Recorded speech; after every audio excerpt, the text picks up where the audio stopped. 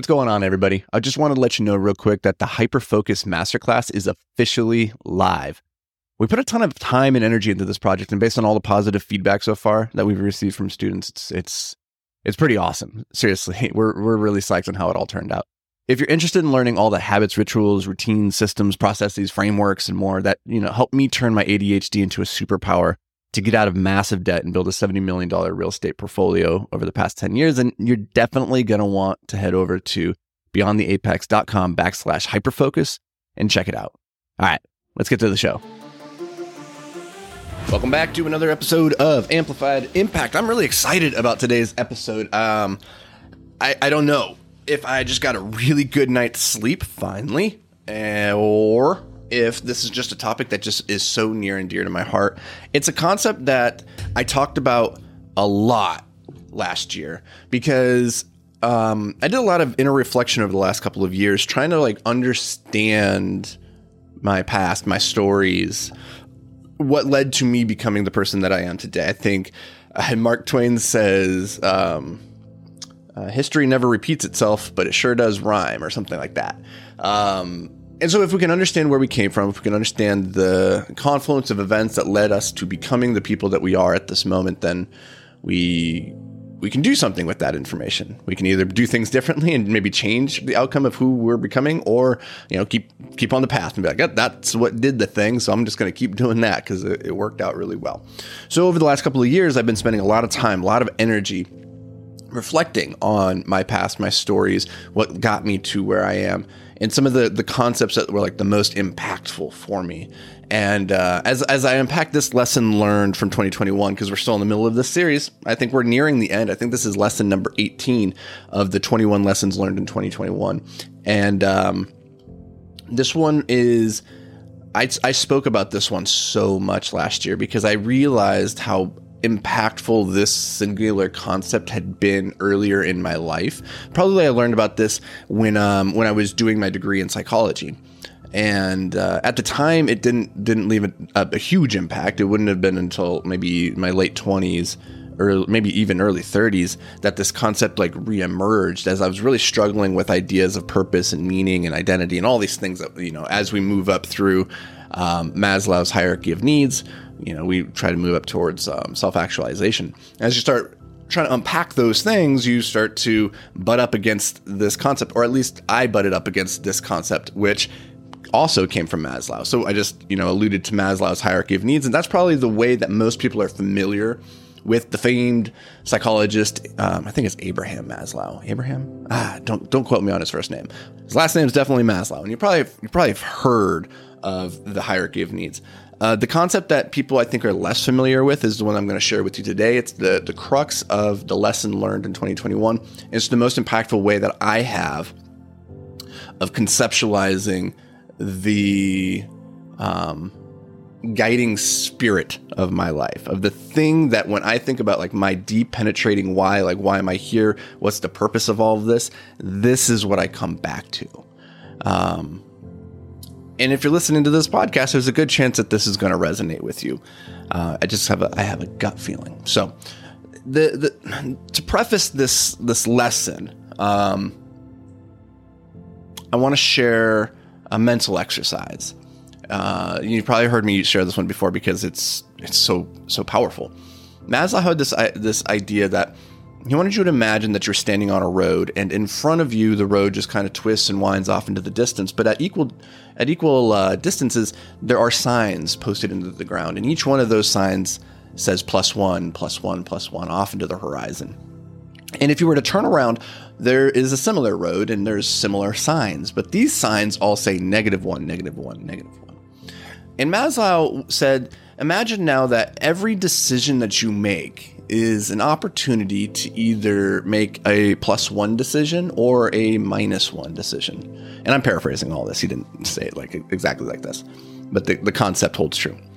So recognize that each moment is a decision, an opportunity to either move forward or move backwards. And one of the really interesting things is When you move forward, you get to move forward one, but when you move backwards, you don't just move back one, but you deny yourself the opportunity of having made the right decision or a better decision in that moment and having also moved forward.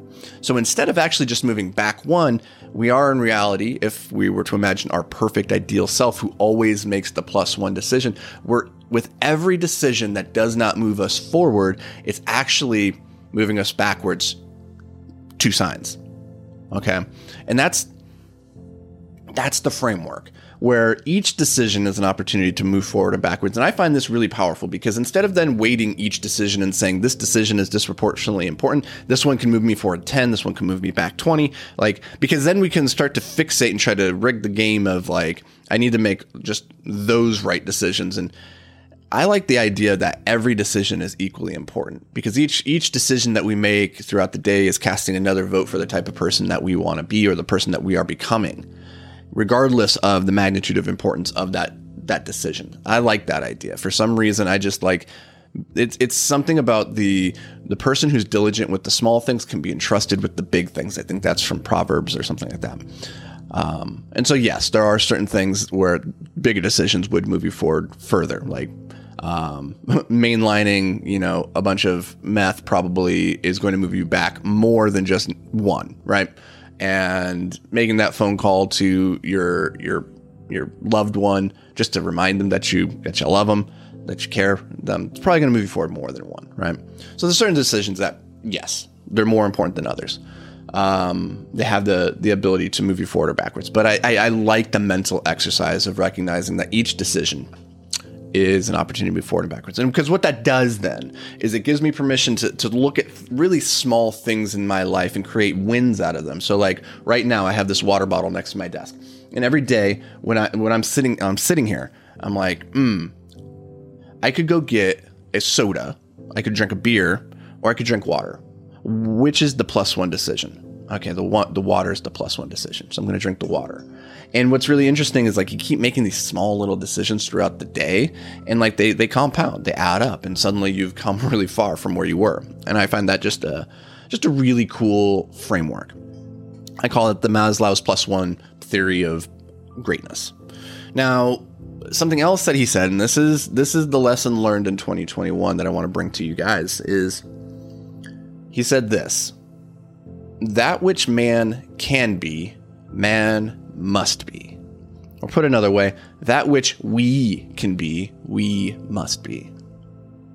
And it's this recognition that inside of us all, we believe that there's greatness. You've heard me say this so many times, countless times, that nobody believes that they were put on this planet to be average.